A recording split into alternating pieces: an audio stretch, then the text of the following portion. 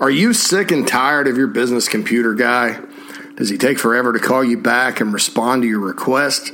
Are you paying him good money to keep things working, but there are still constant problems, slowness, and other recurring issues? Are you worried he's not backing up and securing your network? And does your head hurt from having all these issues to deal with? If this describes you, please be sure to call my good friend Matthew Odom of Heritage Digital at 843-664-8989. Heritage Digital is an IT firm that specializes in safely securing and managing your business IT network. Whether you have one employee or 500, Heritage will make sure that your business isn't bogged down by IT issues impacting your security, productivity, and most importantly, your profits. Heritage Digital will perform a no-cost IT assessment and ask you all the right questions to make sure your IT network works correctly all the time, and it's for one low monthly fee. This is a turnkey solution, folks. And with clients from South Carolina to California, Heritage has you covered. So if you're sick and tired of the constant computer and network issues, call Matthew Odom of Heritage Digital today at 843-664-8989 and get rid of all the issues negatively impacting your business once and all and forever. 843-664-8989, heritagedigital.com. Rock and roll.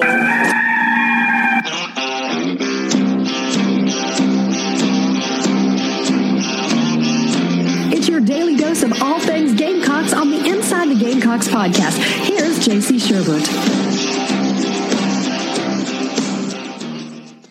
Inside the Gamecocks podcast, JC Sherbert here with you Wednesday, September 15th. Hope you're doing well halfway through this month.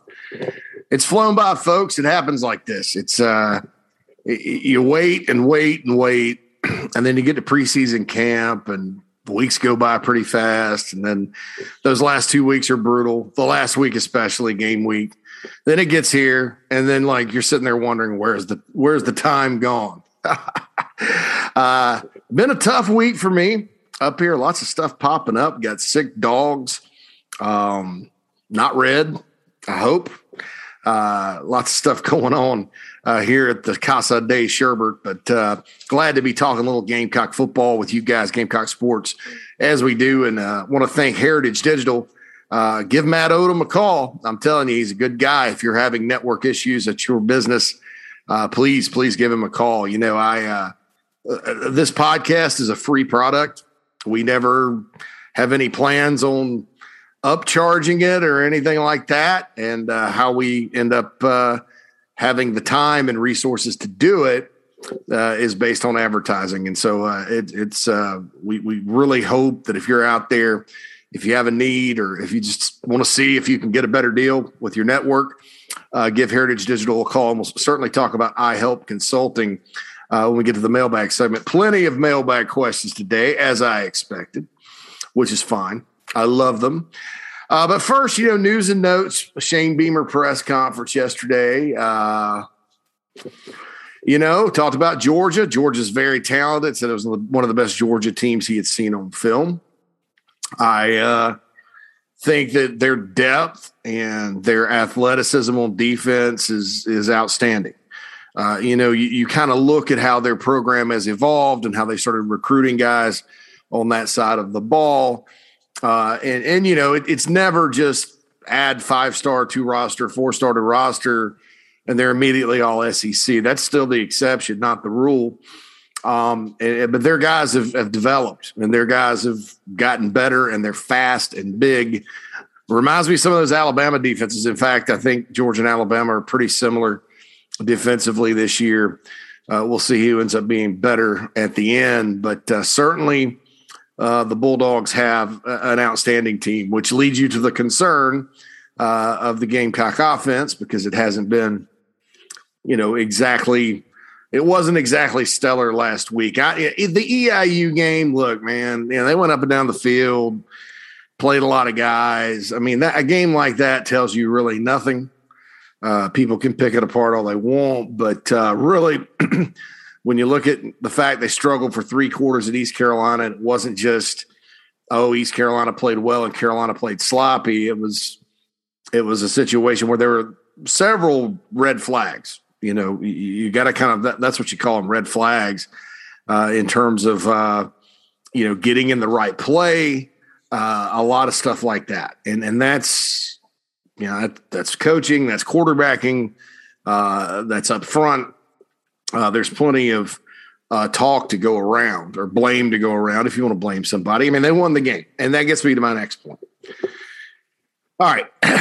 I understand completely because I'm in this business. And obviously, if nobody wanted to discuss anything, I would have to go get another job, which would be fine. I mean, maybe I'd go be a truck driver or something like that, hit the open road and see the country. That sounds good to me at times. If I could drive a truck, I don't think I could. I could barely drive my truck. But, here's the deal. You look at it and, you can pick the offense apart. Obviously, number one, they left some points on the field. You shouldn't do that. Number two, they couldn't sustain drives. Number three, they couldn't run the football for 3 quarters. This is supposed to be a ground-based offense this year. There were some bright spots. I thought, quite frankly, they need to get Gene Bell the ball more. That guy looks like he wants the ball and wants to play, similar to Juju McDowell, who came in at the end and saved the day as a freshman at running back. And, and you don't know if Lloyd had the outside zone opportunities or Kevin Harris or even Zaquandre White, what they had done. They didn't start running it until later in the game with Juju McDowell, true freshman, 11 carries, 71 yards, 61-yard kickoff return. He was spectacular. Gave them the boost they needed. But I understand all that. And I also understand we live in this world where, the passion of college football fans has met technology, which means every idiot on Twitter has a voice. On top of that, every idiot on Twitter thinks that his voice is the most important. And you have a lot of those people out there, Twitter, Facebook. I see it when I read about other subjects too, outside of Gamecock football, just the sheer stupidity that's out there. People that believe facts that aren't facts, people that want to trust narratives over reality, all that good stuff. And we talk it to death in everything we do. So back to college football, the passion of every fan base, including South Carolina's, has met with this technology. It's also met with a time in college football where there's haves and have-nots, mainly because Alabama has sucked the oxygen out of the room in a lot of ways. We're living through the greatest dynasty of our time with Alabama. There's not going to be a replication of that program. If you look, it is hard.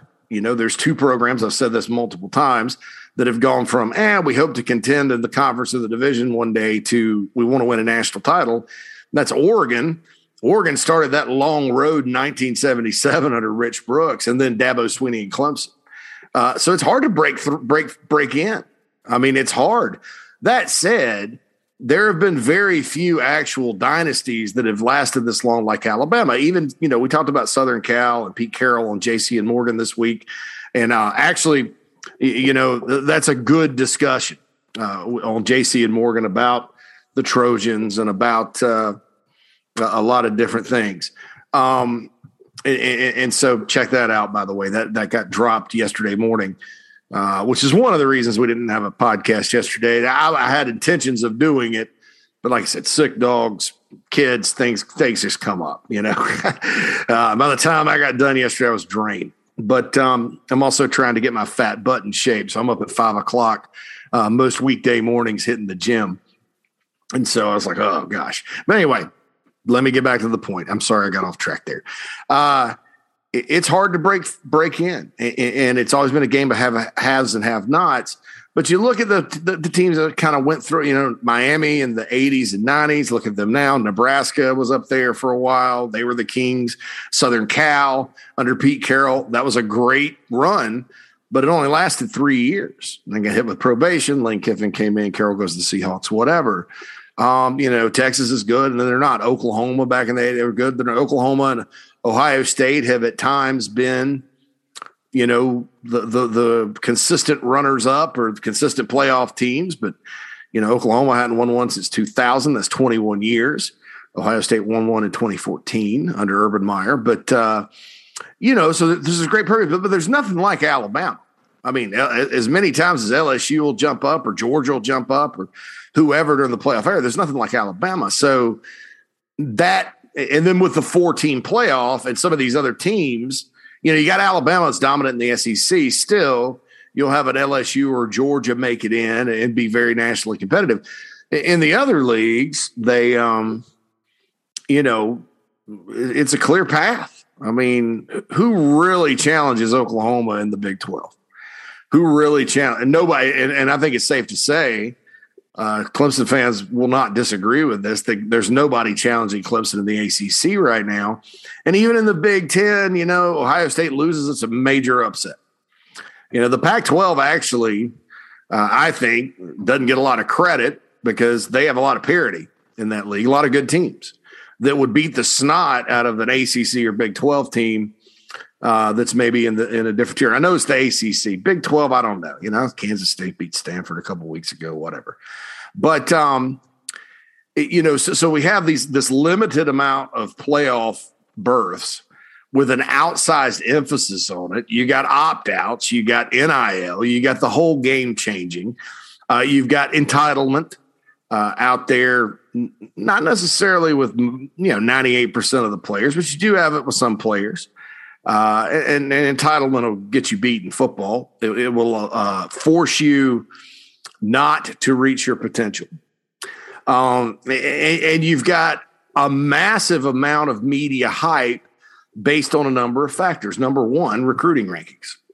And I love recruiting rankings. And I've said it before. People think I'm anti-recruiting rankings or that I'm a stars don't matter guy. That's not the case at all. Stars do. You look at the math, the more highly rated players you sign, most of the time, the better off you'll be.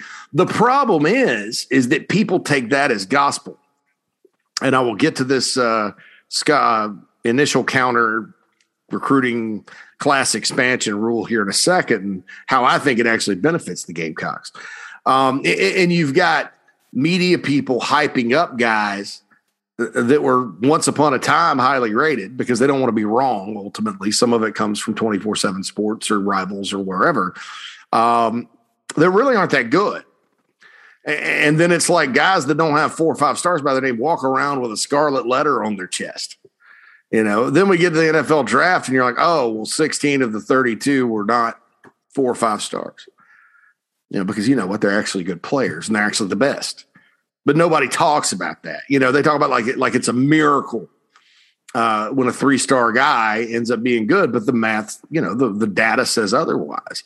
You have stuff like the blue chip ratio, which 100% is based on winning a national championship, which is very difficult to do in college football. And so you have fan bases that read into this and they don't understand really what it is. And they're like, well, we can't be good if we don't have this, that, and the other. So that's number one. That's caused a lot of issues. Number two is this notion that, we're playing Xbox out there and that offense rules the day and that, and all that. And I think last year did not help that. And that, it's all about quarterback and all that. And look, quarterback's the most important position on the field. You can't maximize your team if you have quarterback issues. I don't care how talented you are. Let's just get that fact out of the way, right? But I think some people think that, and this is not necessarily about Zeb Nolan because he'd probably tell you he didn't play well Saturday. And, he hadn't played well in a lot of games during his career. And I think he'd tell you that too. It's not about Carolina or Zeb Nolan. It's just about oh my God, DJ Uiagalelei, Clemson's quarterback, still in the Heisman hunt. He was on the board, why? So I think definitely when you look at it, it's a situation where, there's an outsized importance placed on offense. And I think that the standard that some of these quarterbacks have to live up to is ridiculous. And that is a Zeb Nolan thing. He sucks, bench him, play somebody else. Who? And that happens at schools across the country. And again, you want to get back to Alabama. I think, when Saban put Tua in the national championship game that year, I was at that game. I didn't necessarily agree with it because Jalen Hurts obviously is a heck of a quarterback. But I think that caused some, they need to do this all the time. let's go to the next guy or whatever. And that's just not reality when it comes to football. That's just not how it works. And you see that play out Saturdays over and over and over again. You look at this year, everybody's freaking out about the offense and this narrative. Oh, you got to be good on offense in college football these days. Yeah, you do. Yeah, you do. You do. Because eventually you're going to run into a team that's going to try to outscore you, and your defense is going to have a bad day, and offense, and the rules are set up for offense and all that. But this isn't 2020. In 2020, if you weren't scoring 40 points, you were dead. And I think a lot of South Carolina fans last year, for whatever reason, was very traumatic because the Gamecocks were suffering historical losses. It was the end of the Muschamp era. A lot of things didn't make sense. 15,000 families, traumatic, and a lot of fans are just sitting there going, oh my God, Carolina's doomed. Maybe they are. But right now they're 2-0. And right now, if you look around college football, there's a lot of games that aren't as high scoring. There's a lot of tangible examples of defense is back. Will it hold? I don't know. The national media is not going to talk about it because they thought that the 70-66 win over West Virginia or over Baylor by West Virginia a few years back was a great football game. It wasn't. It was a 7-on-7 contest. It's fun to watch. It's entertaining, and ultimately that's why we watch sports, because it's entertainment. But that's not good football. I mean, the whole outcry in 2011 over Oklahoma State not getting in over LSU or over Alabama in the BCS, and then that 21-0 game in the finals. It was a boring game. Blah, blah, blah. Oklahoma State would have scored more than 0 points. Yes, they would have had about 14 at half, and LSU would have had about 35. Because that's just not, there's ways to beat teams that throw it up and down the field. And so that's why even Mike Leach won a 24-10 game over freaking NC State last week.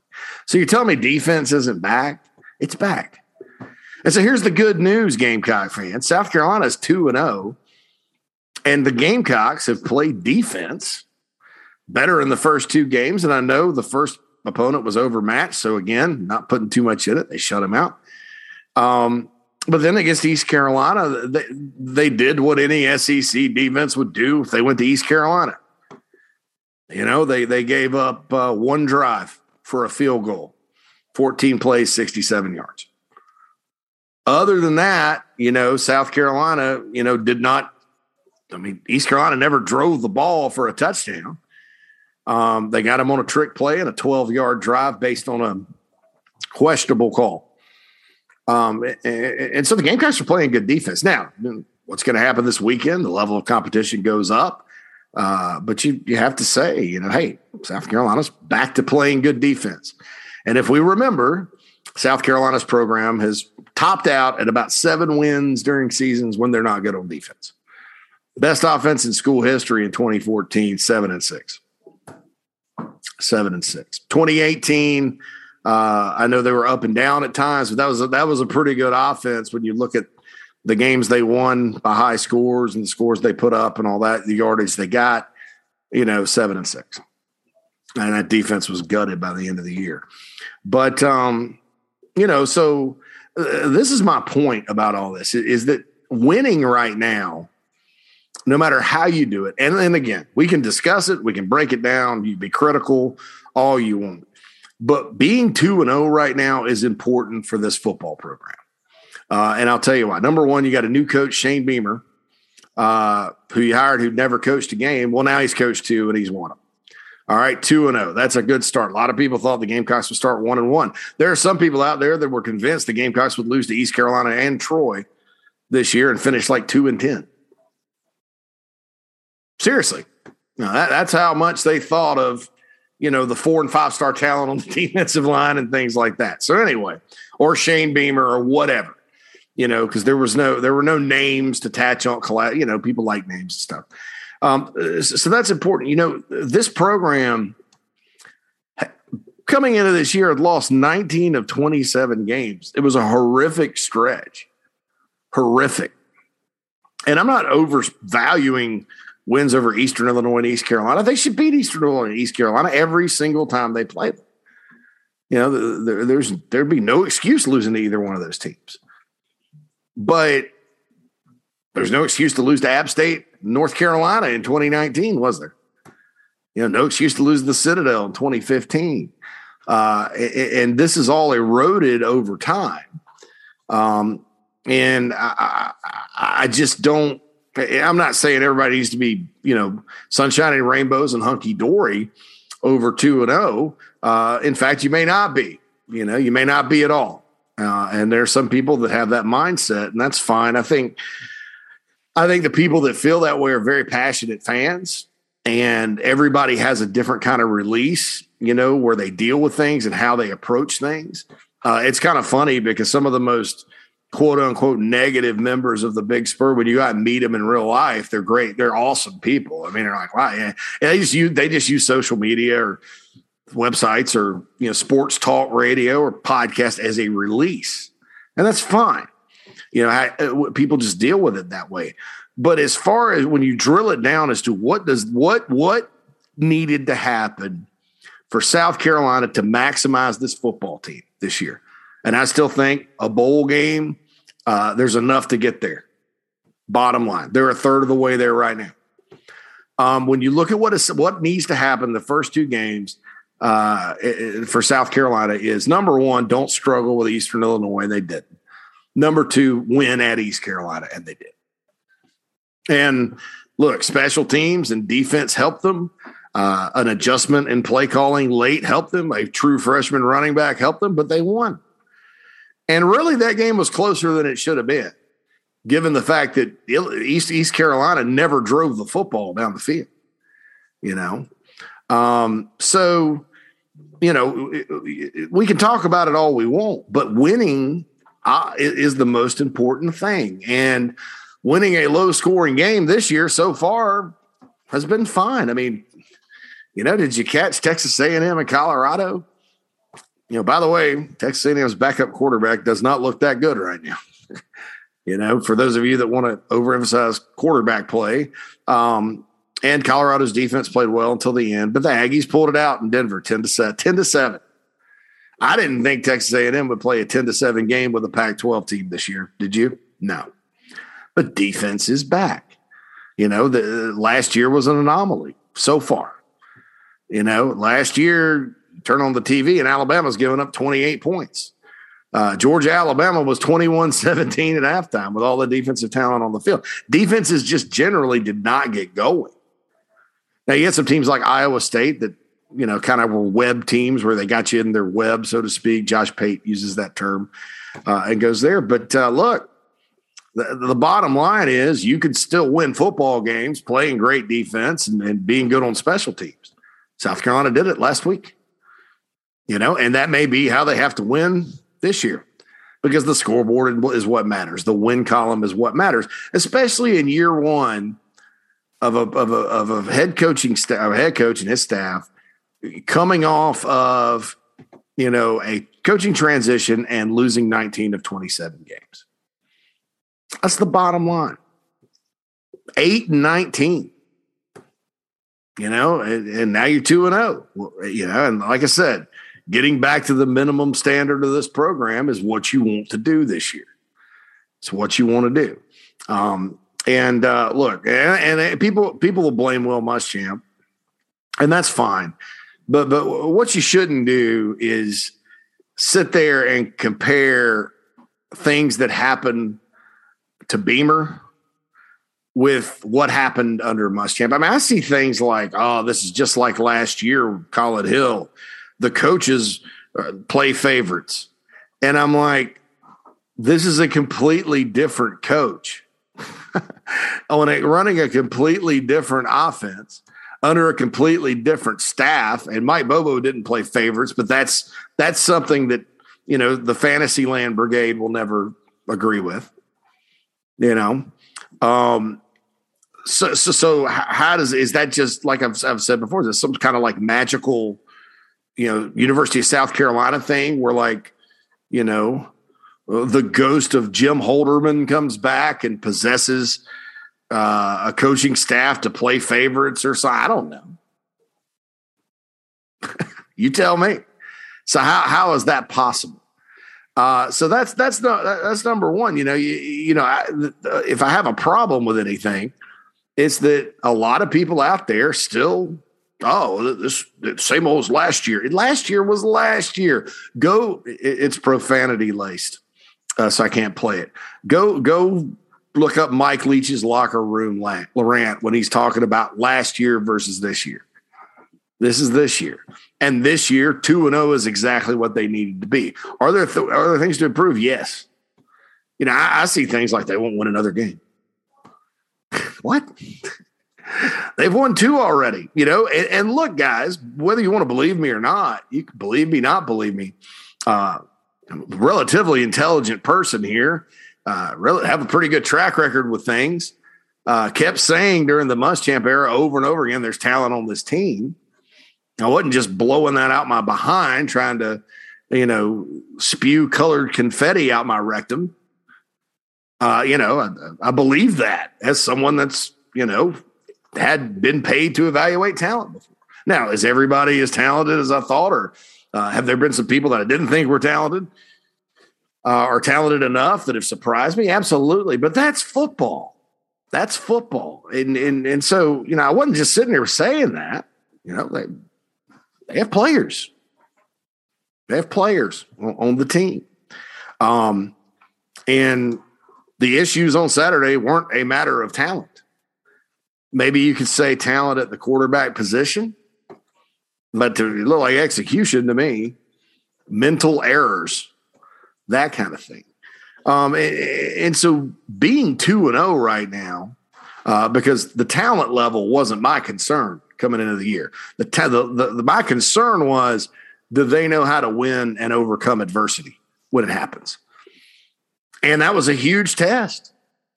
Learning how to win. Your coaches say it all the time. That's very important. And this team's 2-0. I think they enjoy winning. I think Shane Beamer enjoys winning. Are they going to win this weekend? Probably. Odds are long. 30-point favorite or underdog in Athens. That's a little bit that's steep. Of course, this game sometimes is closer than people want to give it credit for. Historically, the border rivalry with Georgia.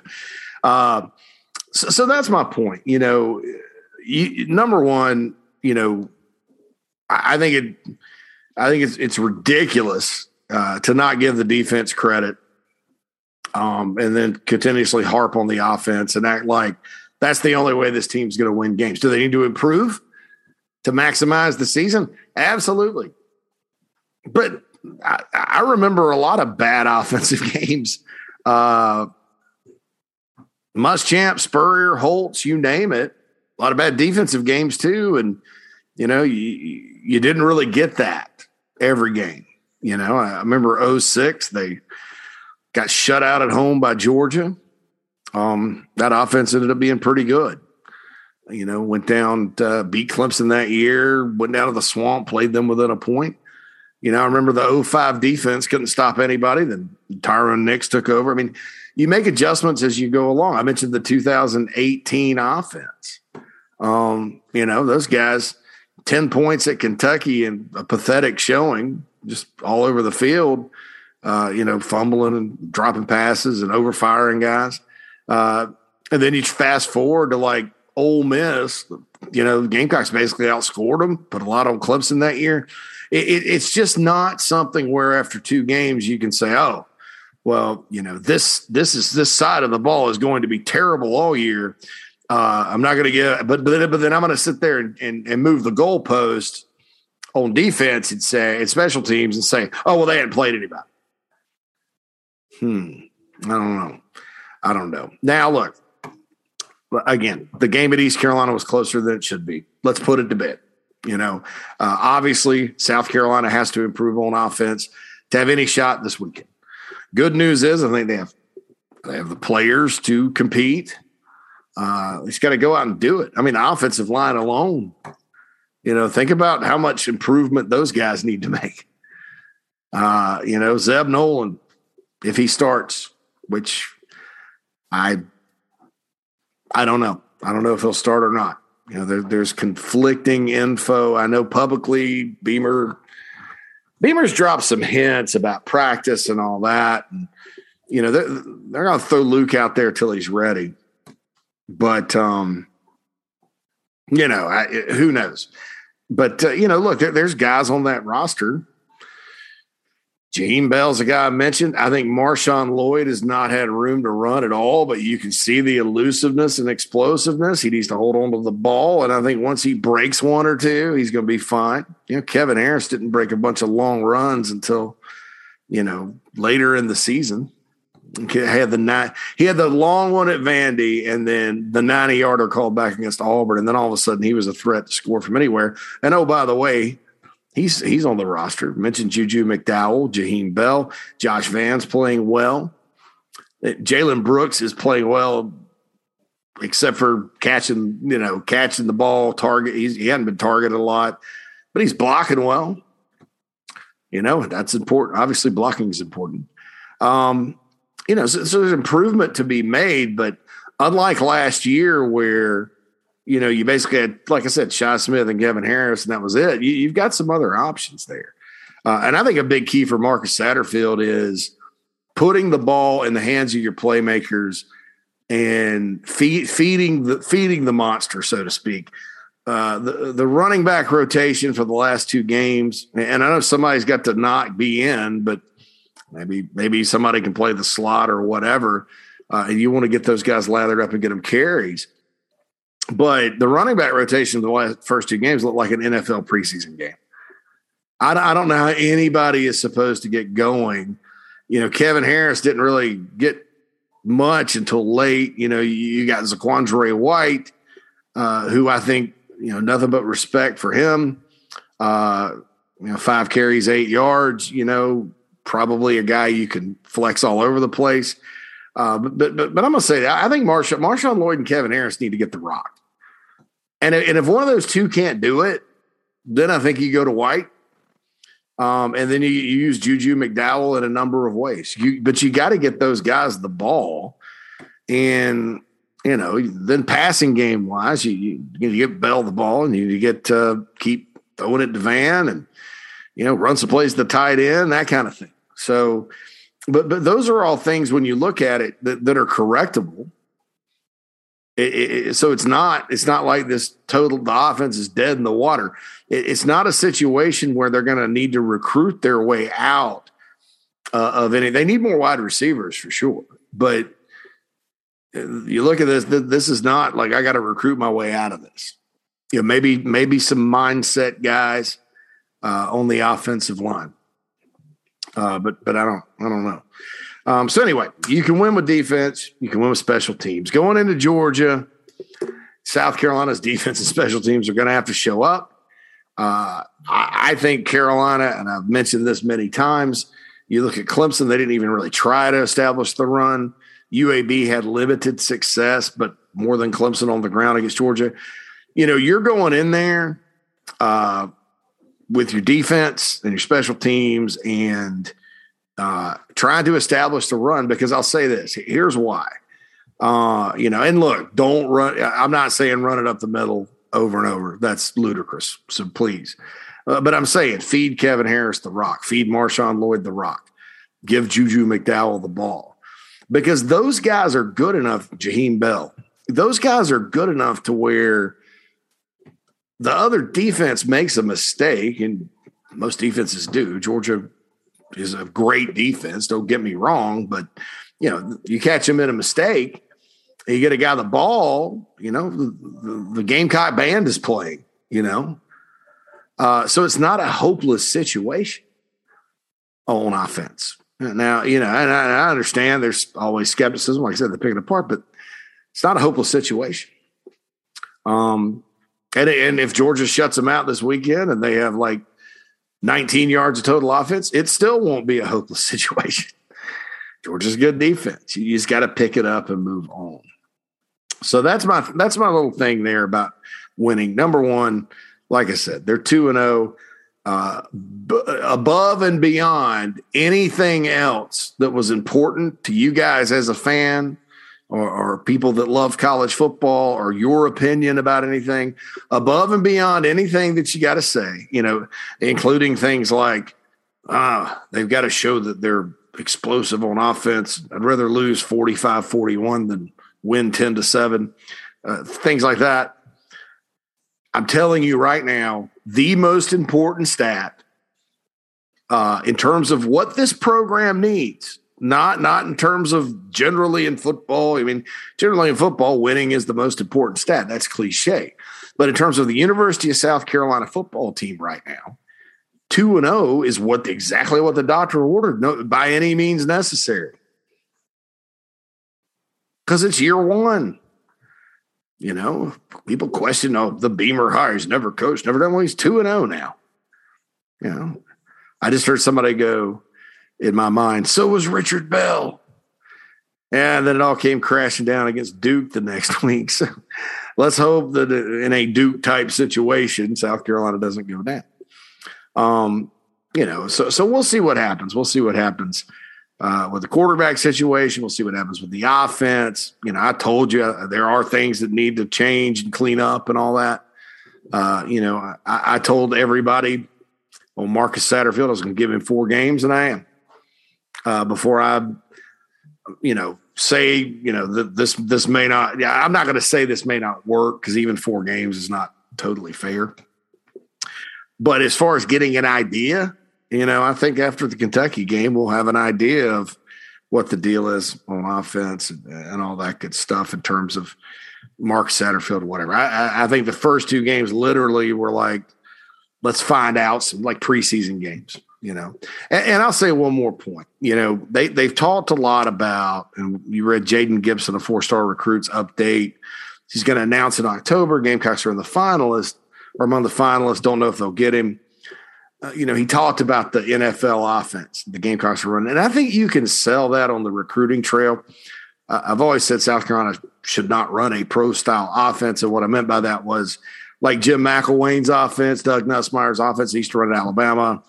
Because Alabama's offense, as fun as it looks, is a pro-style offense. It is a pro, and the NFL, with the Sean McVays of the world, with Andy Reid evolving, Joe Brady's with the Panthers or whatever, that I didn't really mean to mention Joe Brady right now in terms of NFL coordinators in the same breath as those guys because, Panthers hadn't really done it yet. But, those systems bouncing back to college have worked. And everybody's talking about Kentucky's offense. Kentucky hasn't played what I consider to be a good defense yet in 2 games. But their guy also came from the NFL. So, and my point with all this, when I'm talking about Marcus Satterfield, I think you can have a pro-style system without making it extremely complex. And I'm not saying that it's too complex now, but, there's a little slowness with the huddling and not being able to check off. And, it's still football. You still have to adjust at the line of scrimmage, which pro-style systems allegedly are supposed to do, and all that. And then some of that's on the quarterback. So I wanted to add that in that I think, it's fine, to be a modern pro-style offense, but if it's too complex, they need to pare it back down. Because like I said, at some points, the first game's fine, but at some points against East Carolina too, it looked like an NFL exhibition game. Let's run 4 guys out there, see how they do. All right. Thank you for letting me do that. Heritage Digital, the sponsor of the news and notes thing. By the way, injury report, it was basically Doty, Beamer addressed, and then Rick Sandage, still a little ways off. Still expect him back this year. By the way,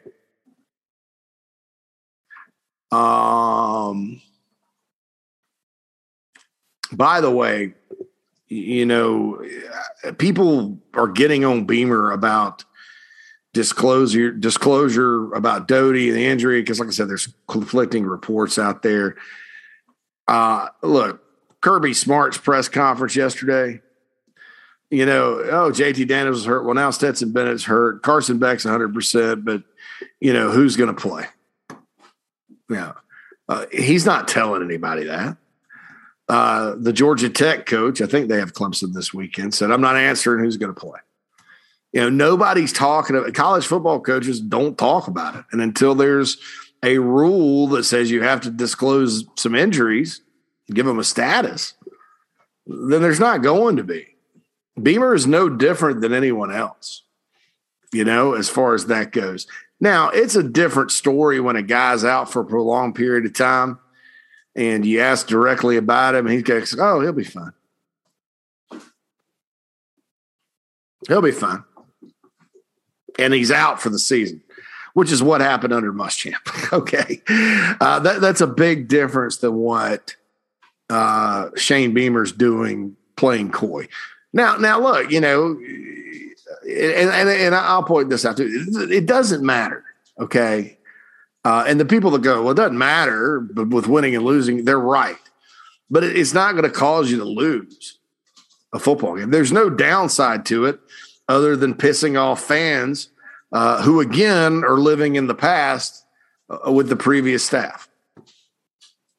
And to me, that's sad because that's being critical of something as petty as that is not giving your head coach a fair shot, to get going. You're sitting there talking about that. So, that's kind of the deal there. All right. So it is time for the iHelp Consulting mailbag. And I've told you before how Daniel Owens with iHelp Consulting can save your money, your business money on credit card processing, insurance, telecom, without sacrificing quality. But you may be wondering how it works. So it's very simple. You call or text Daniel 843-372-5713, 843-372-5713. I'll say it slow, and set up a quick phone call or face-to-face meeting. Then Daniel will examine where there may be savings and let you know if you're paying junk fees or if your rates are too high. You may be wondering how iHelp gets paid, or that a consultant you're worried about, a consultant will charge more than they are worth. You may be thinking iHelp might save $3,000 but charge you $4,000, and that's not how iHelp does business. You only pay a percentage of your first year savings. So in other words, you save $100, you pay out Daniel, and then you pocket the rest. It's a no-lose situation. And also, not only that, but if they can't save you any money, you don't owe him a dime. And right now, this is really awesome. iHelp is running a half-off promotion because they're in such a good mood. Gamecock football is back, so tell Daniel you heard about it right here on the podcast to receive the half-off promotion exclusively for listeners of ITG. So call or text Daniel Owens right now, 843-372-5713, and give them a shot. That's Daniel Owens, the iHelp Consulting mailbag. And we've got two ways to get into the mailbag. First and foremost, you can tweet. Follow at the Big Spur Pod on Twitter. Also, follow Inside the Gamecocks on Instagram. And we got a couple of tweets. First of all, Tom says, JC, I've heard you say many times that USC needs to be unique on offense to be successful. Based on what you've seen so far, is this scheme unique? Well, I don't know. I mean, unique. Yeah, I don't. There's been such a hodgepodge of things. I don't know. Again, I'm going to give it time. But, I know, Tom, you always like to trash things before they really happen and jump the gun in a extremely negative manner. So it's not surprising that you sent that tweet, but I appreciate you listening anyway. Thomas says, JC, with the Pac-12 looking on the rise, does this help South Carolina's recruiting? I guess my theory is less recruits leaving the West to go to Clemson and Georgia. They don't really get that many from the West Coast. Alabama does.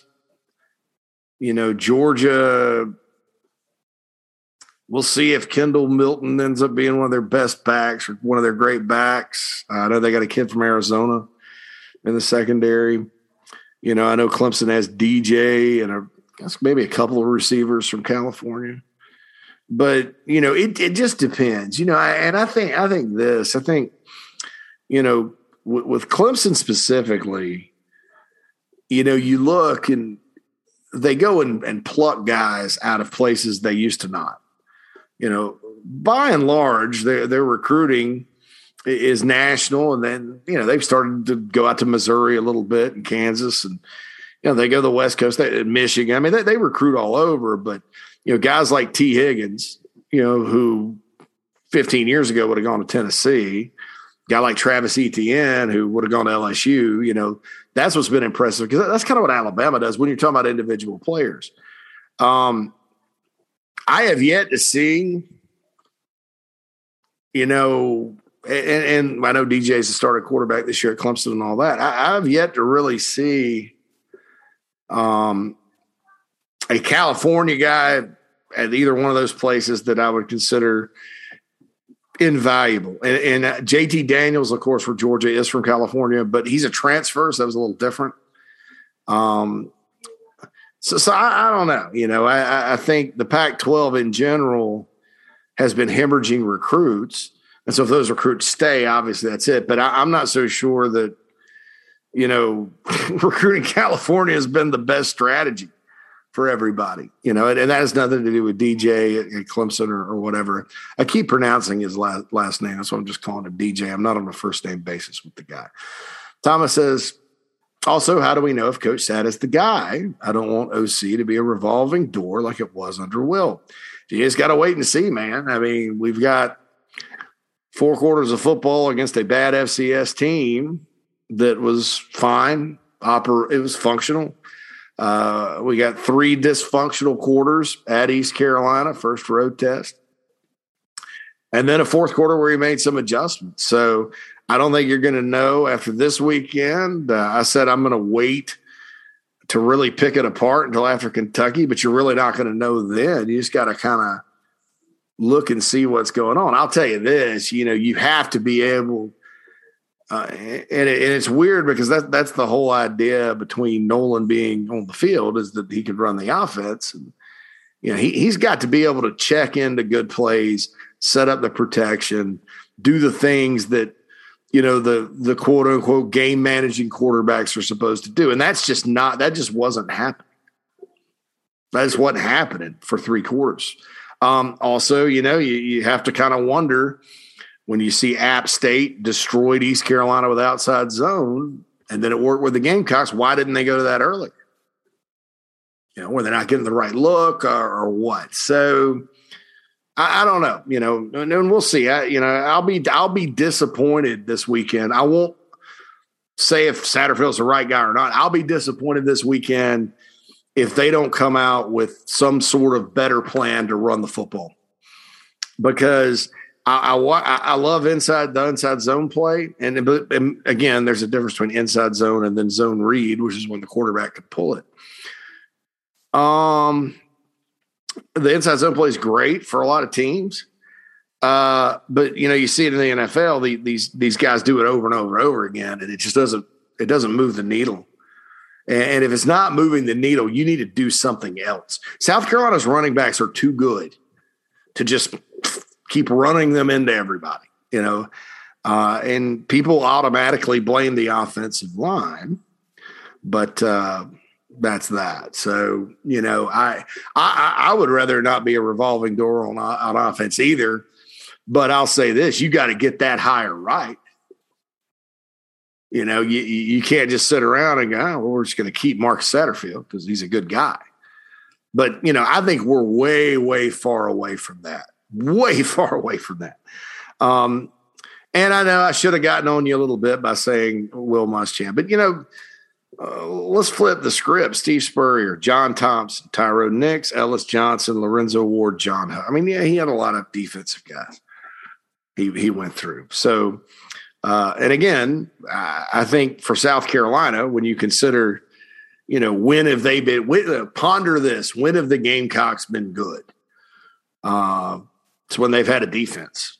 Bottom line, this program has not been better than 7 wins in a great year unless they have had outstanding defenses, and it's because of the area you recruit. I mean, you can go get good defensive linemen and linebackers and DBs. So that's that there. So I don't even know if revolving door is, something that is necessarily a negative. I think it's much more important to get it right if it doesn't work out. And again, we've said this about Kurt Roper. And this is why I've kept my mouth shut about Marcus Satterfield. And I've said over and over, I like the plan. I like what they're trying to do on paper. When you hear about the concepts and stuff, it's good. But Kurt Roper was a master on the chalkboard. Couldn't call it in game at all. No feel, stressed out, yelled all the time. Name me one good offensive. Now, I'm not talking about defensive coordinators. Name me one good offensive coordinator that's a yeller. Steve Spurrier would get upset on the sidelines and was noted for that.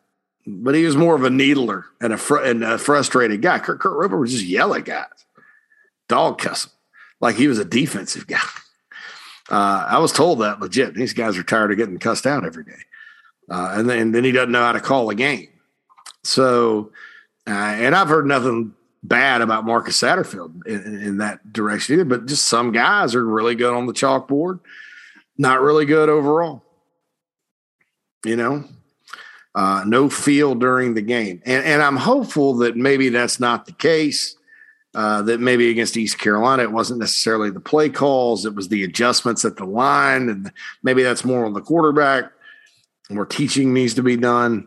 But, there were some concerns Saturday, definitely. But that's one game. It's a game they won. You move on and you see sort of how things evolve in the coming weeks. Thanks, Thomas. Don't be a stranger. Don't be a stranger. All right, so the second way to get into the iHelp Consulting inbox. And again, Daniel Owens is running a special. You can get half off, 843-372-5713. And again, if he saves you thousands of dollars, you're going to get savings. You don't have to pay anything that you don't save. So business owners, sometimes you look at it and you're like, I don't need a consultant. And I'm like that, like, hey, what do you consult me on how to run my business? But in this case, there's no risk.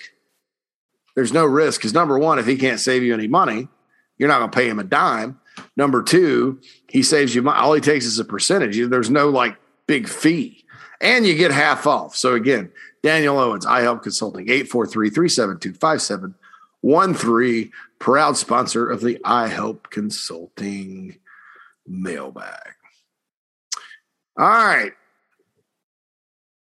Hudson says Saluda, his alma mater, Saluda Tigers, are taking on Rabun County and Gunner Stockton. He said this is something all Gamecock fans, they're Friday night in Saluda, something all Gamecock fans maybe want to hear about, even if they didn't hang on to Gunner. Sure wish he was still headed to Columbia next year. Yeah, I think he's a good player. But they're also going to have a log jam at Georgia at quarterback. So we'll see how that transpires. Snyder, Chris, says two questions here. Number one, do you think that part of the issue with the play calling and offensive performance against ECU was the fact the playbook had to be drastically reduced with Zeb? With Zeb being nowhere near as athletic as Doty, you think that only 35 to 40% of the playbook will be available. I anticipate them being much more diverse when Doty is back. Right and wrong. The quarterback run game is missing, but your percentages, I think, that's not 65% of the offense or 60, like 10, 15. So that's, they need Doty back, obviously, because of what he can do, and it could be another weapon on offense. But they had more weapons on Saturday than what they were able to fire. Does that make sense? Number two, why was everybody so pissed at Kelly Stouffer all of the games Saturday? I was at the Gamecock bar in Charlotte, so I didn't get to hear the broadcast. He's just not very good. Neither was the play-by-play guy. They were just not very good. I mean, that's the bottom line. And if somebody out there wants to send me an email inside the Gamecocks at gmail.com to the inbox here, if he said something specific, but I just remember sitting there going, shut up, and I had the sound on at the place I was watching it, and I was just like, good God, Of course, sometimes when you're in a nerve-wracking, frustrating game like that, when your team's not playing well, everything's amplified. So that's a possibility too. But if Stover said something that was wrong or ridiculous or insulting, one of you guys drop me a line and let me know. Thanks, Chris. Don't be a stranger. Okay, so this came in from a phone number. I'm not going to give the phone number out, so we'll call it emailer A. All right. He says, sorry, JC. Oh, okay. So hold on. This is a two-parter inbox. All right. So there we go. He said, all right. Hey, he said, I always appreciate your podcast with your honest approach. If these fans truly want to win, then be supportive. These are teenagers like your own neighbors, and trust coaches. Majority of your fans never played at this level or any level. Save your opinions for politics or the news media. We are USC. Interesting. And he said he has to add this before Saturday's game. With Georgia's big D line, maybe corner runs will wear them out. Then SEC Nation can ask who put the dogs up. Yeah, Paul Feinbaum. They will destroy South Carolina. I'm like, is this Star Wars? Paul? I believe the dogs will slaughter the Gamecocks and destroy their planet.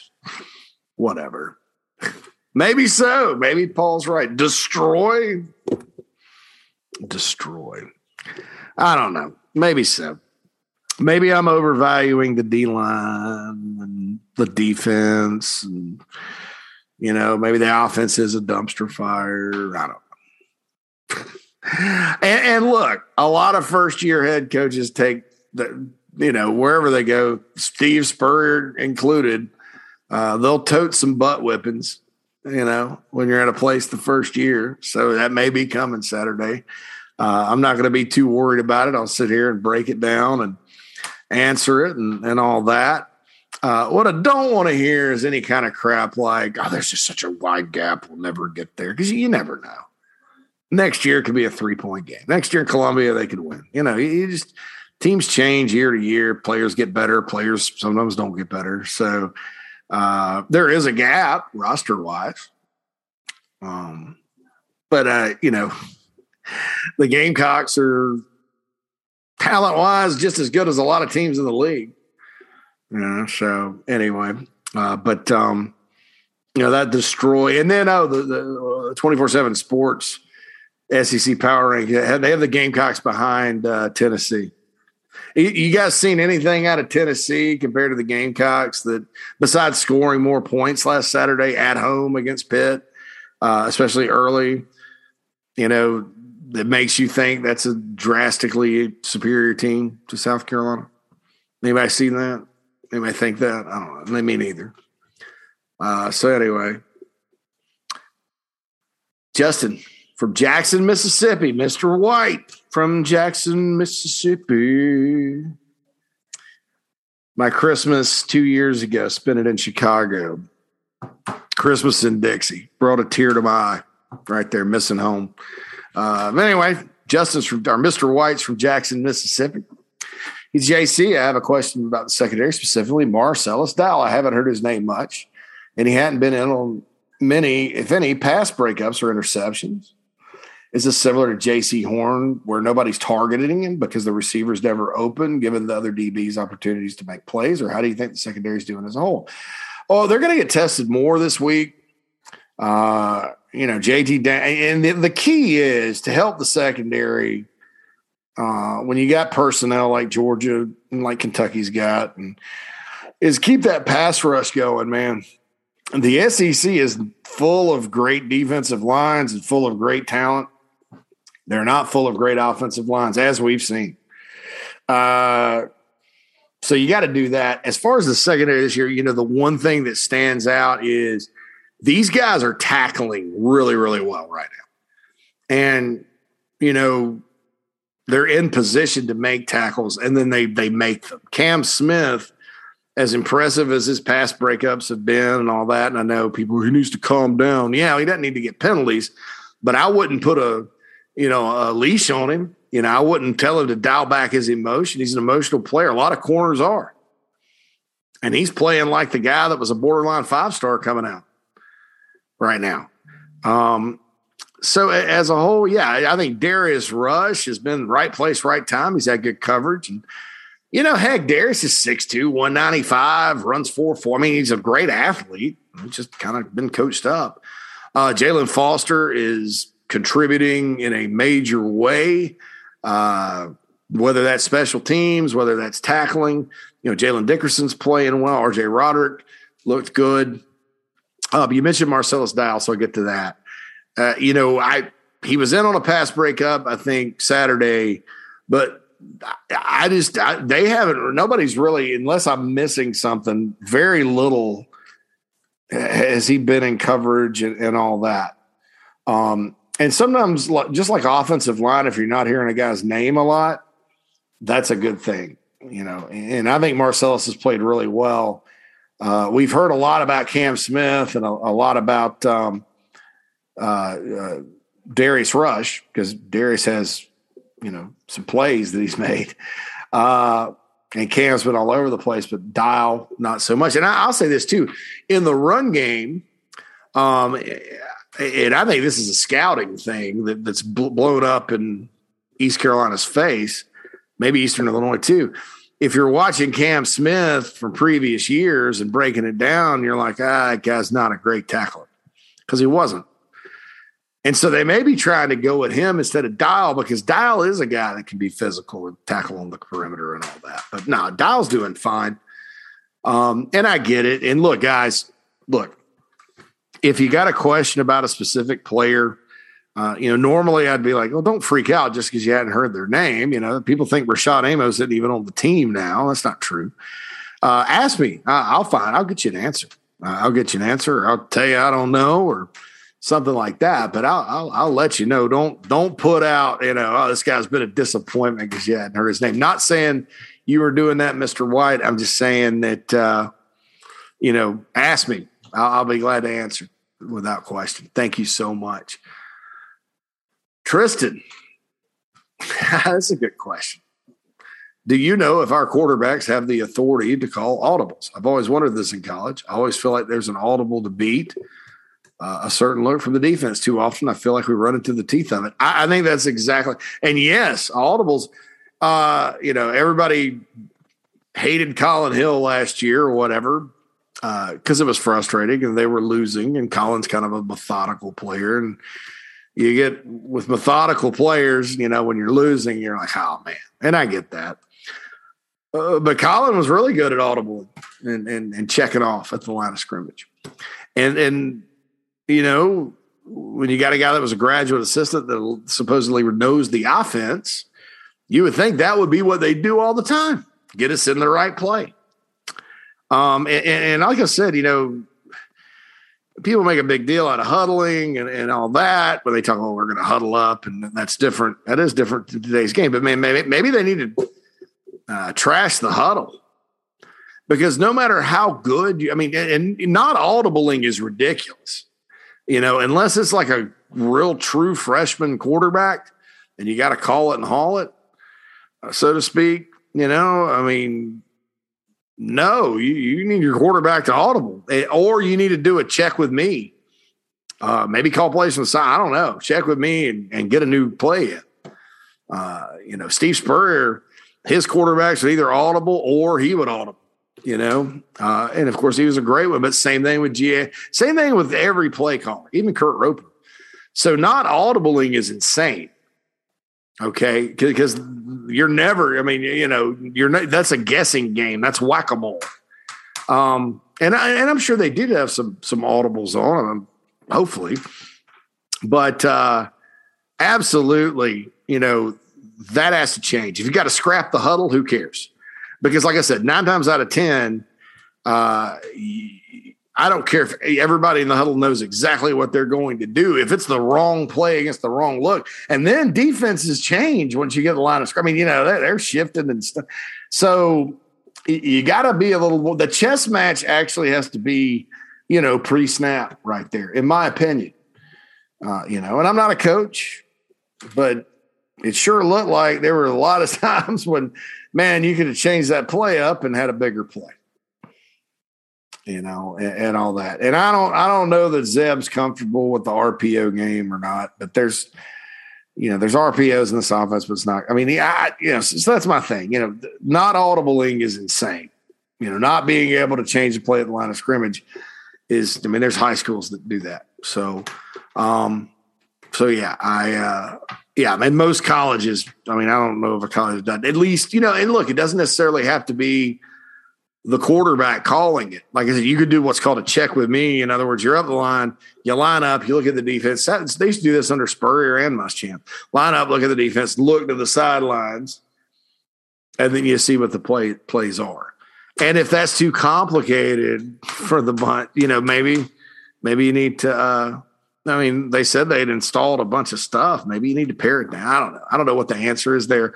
I just know that has to change because Georgia is going. Georgia's well coached defensively. They're gonna show you some looks, and it's not gonna be the look that you think you're gonna get. You have to be able to change it. Tristan, another great email. Thank you. Don't be a stranger. Noah says, "Hey JC, I'm enjoying the show from Charlotte. Keep up the great work. I don't know if you saw the Bears-Rams game Sunday night, but if Luke Doty's still unavailable next week, what do you think about using DeCarry and Joyner in a similar role to the Bears use Justin Fields, running a few option plays and design runs? It'd be an unexpected wrinkle for Georgia, and Joyner should be able to do it being a former quarterback and a elusive ball carrier. Just an idea to throw Georgia off." I liked what the Bears did with Fields, but Matt Nagy's trying to save his job, okay? And in the NFL, and this drives me crazy about the NFL sometimes. I've seen coaches and general managers do this. So they start off the season with a washed-up quarterback, and you got a hotshot rookie, and that would be Andy Dalton. And you lose, and you start 1-4, right? Oh God! So everybody in Chicago or Green Bay, you name it, wherever, Green Bay has their own issues. Coaches not well liked to begin with. Had you not drafted Justin Fields, and again, I'm using the Bears as an example here. If you not drafted Justin Fields, nobody'd be excited. But Justin Fields gives you hope. But it's the NFL, and so they're we're gonna start Andy Dalton. And again, like it's changing the play of the line of scrimmage, things like that. That's probably why you start Andy Dalton. But I got a sneaky suspicion that they're going to start Andy Dalton. They're going to start 1-4, and then they put Fields in because allegedly, he's just ready to go now. And then he gets you to 7-9, 8-8, but that means you're 6-3 since he took over. So, the future's bright. Let's not fire anybody. And then a lot of times that rookie quarterback the next year goes into a sophomore slump and they get fired anyway. But that's what I think. As far as Joyner goes, one of the things I just hated the first 2 games universally was when they decided to go Wildcat and what happened when he came in with Joyner. I think that's definitely more of a red zone package right now, just because of how it's being executed and the bizarre times that they decide to go to it. I would also direct snap it to Jaheim Bell or Kevin Harris, or, in kind of high school. I covered one time, called it a stallion package with, it was Burns with Marcus Lattimore. It was Bobby Bentley. He just direct snapped it to Lattimore and he ran. You saw some of that with Mark Ingram in back in. But the Wildcat isn't something that's necessarily, part of a lot of offenses these days. People go to it here and there, but it's like, That's sort of one of those things that was mid 2000s in a lot of ways. Maybe you're trying to bring it back. I don't know. Sometimes though, I think if you need a rushing yard or 5 or 10, I'd almost rather go under center I formation, double tight ends with Jaheim Bell lead blocking for Lloyd or Harris or Juju McDowell. That's just, old school. You want to go back old school, line up and, try to punch somebody in the throat because you have the backs to do it. So that's an idea. But it's not a bad idea going to that in the red zone, especially, you got a guy like Joyner who's good at finding holes and stuff. I would like to see DeCarrion when he gets the snap look to go north-south a little quicker, start a little faster, that kind of thing. But that's probably my least favorite part of the whole. I feel like those plays have just been completely wasted and they've come at weird times. Thanks, Noah. Joined the show from Charlotte. So we got Jackson, Mississippi. We got Charlotte, North Carolina. Yesterday we had Kyoto, Japan, Fairfield, Connecticut. It's a national audience, folks. Colin Cowherd, eat your heart out. Anyway. Mark says he's quoting Jimmy V, and it's not never give up. Survive and advance. ECU win was huge just from a morale standpoint. We went big on defense and special teams. There's a local guy on Twitter that broke down some of our run plays yesterday, and it seemed like a lot of times the running backs missed the holes on the plays.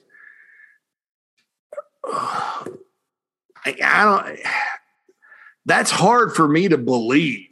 I've seen that, and it looks that way, but it's hard for me to believe that just because of who these backs are. They're guys that hit the hole. So, and Beamer mentioned something about this, like the protections got called wrong or got confused, and maybe the run, and if that's the case, they're surprised it had been more fumbles or exchanges that were messed up. With some slightly better vision, awareness after handoffs, I believe our run game would improve. Yeah, and that's why I think they need to get Kevin Harris leathered up a bit because he's a guy that can kind of, as the year went on last year, the team sort of started keying on him. He had the ability to cut back and stuff like that. Lloyd's going to be able to do that too, and White's kind of a slasher, can do that, and certainly McDowell can find the hole. But Kevin Harris has done it for a year and is really good at it. Mixing in more pin and pull plays early in the game would at least keep defenses off balance. Your thoughts? Yeah, I don't know if they do the pin and – I don't know if they call it the pin and pull with this offense. They have the outside zone. But, yeah, shoot. The more you get away from just pounding that inside zone, which just doesn't – sometimes it doesn't work. And that's with the exception of Zaquandre White's big run against Eastern Illinois, Gamecocks have gotten not much straight up the gut this year. And you've got two big guards and a veteran center. You got a guard that started 23 games in Jovan Gwynn, and you got Eric Douglas at center, who was really good last year. And then Jalen Nichols is 327 pounds. So, but yeah, anything to keep that. And I didn't like either the kind of the Amarian Brown, let's give it to him 8 yards behind the line of scrimmage thing. Amarian's a guy that's got great straight line speed. Now, he's elusive, but they need to go downtown to him.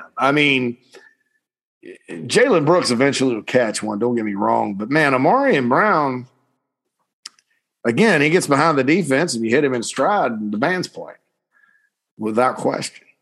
So I like getting him involved, but I like it a lot better when he's not that far behind the line of scrimmage. And then, the reverse they ran for Van, that was all Van. That wasn't blocked well either. And I didn't mind that one so much. But, yeah, mixing in different types of runs and all that, I definitely think would help the Gamecocks. And not Wildcat. Unless you're talking about like Noah's idea where you do it inside in the red zone. But even then, you're on the road against Georgia. If you drive all the way down there, you're really going to put the Wildcat on them right then. I don't know. Maybe if you got a turnover deep in their territory, you try it. But points are going to be hard to come by against those guys. And I just don't know that you change it up like that unless it's something you've really worked on that you know will work as long as you execute. Good deal, Mark. Survive and advance. And that should be the theme this year, survive and advance.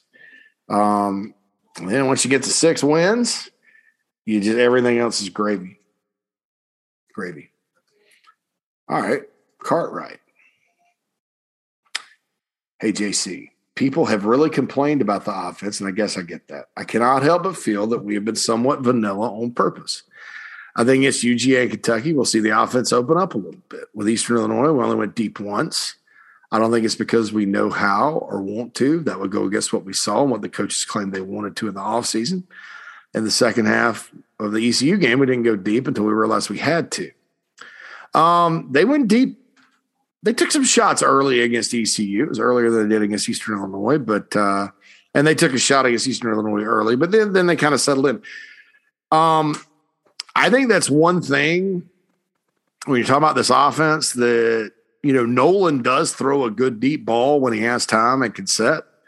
It's not perfect, but deep balls aren't normally in football. Now there's some instances where deep balls have been thrown great. Jake Bentley threw several. Ryan Helinski threw one time against Georgia. And so, Nolan can do that. And what I think has to happen is you got to run the ball. And my feeling on this is Georgia's been so overwhelmingly good up front and with their whole defense, really. I don't know that they're going to stack the box. I think they're going to say we can dominate them with our D-line, with their O-line, and drop back and avoid it, keep all the plays in front of us and avoid explosives and things like that. Will they be right? I don't know. But I think what you have to do Saturday is if they play you like that, depending on how they play you, maybe they do stack the box, is get the run game going, man. I mean, there's the first 2 teams have stacked the line of scrimmage. Georgia plays back, run the ball. Because Kevin Harris, Marshawn Lloyd, Juju, those guys are good enough to make guys miss, and then all of a sudden it's a foot race in the secondary. Or it's at least a first down. Every time people talk about every time Marshawn Lloyd's had room and he's made guys miss, it's 10, 11 yards. And we're only 2 games into the season. Declarations 2 games into the season. Not a single conference game has been played. But so, yeah, I think that. So then you start running, so they have to creep guys up, and then you got some one-on-ones deep, and you hit them over the top. I think as long as Zeb Nolan's the quarterback, that's probably going to be what the offense is. One of the issues is they haven't been able to run the ball. Probably because they haven't been calling the right run plays. I don't know. We'll see, Cartwright continues. I really feel like we haven't seen this offense for what it is yet. Yeah, I don't either. It's eventually going to have more of an identity because right now, like I said, it looks like an NFL preseason game. What that identity is and how successful that identity will translate, I don't know. A lot of things have to get better, and football players do get better. Football teams change, so that's it. I'm not sure if we'll be able to see it for UGA either, but definitely we'll know once we play Kentucky. Also, I will be at that game. Where do you typically sit for games? My father, brother, and I got season tickets this year, and I'll be driving down from Noonan, Georgia. All right, so we got Jackson, Mississippi, Charlotte, Noonan, Georgia, checking in on the Inside the Gamecocks podcast. I've got for the Kentucky game, I've got like 3 of my lifelong friends and their spouses are all coming, along with me and my girl. And I think we got tickets at East Upper because I had to get eight of these bad boys. And so, I was like, I'm not going to fork out I hadn't sat in East Upper since early 2000s. So I didn't go with the club level like I normally do. And that's fine. I can't wait to sit up there. So that's where I'm sitting. But normally I'm in a club level seat somewhere. I've sat in the Zone before, Champions Club. I love East Club. West Club is good. Hadn't been since the new remodels or whatever, so we'll see. Cartwright from Noonan, Georgia. Thank you, my friend. Hopefully you enjoy the Kentucky game. And that's all the time we have today on the Inside the Gamecocks podcast.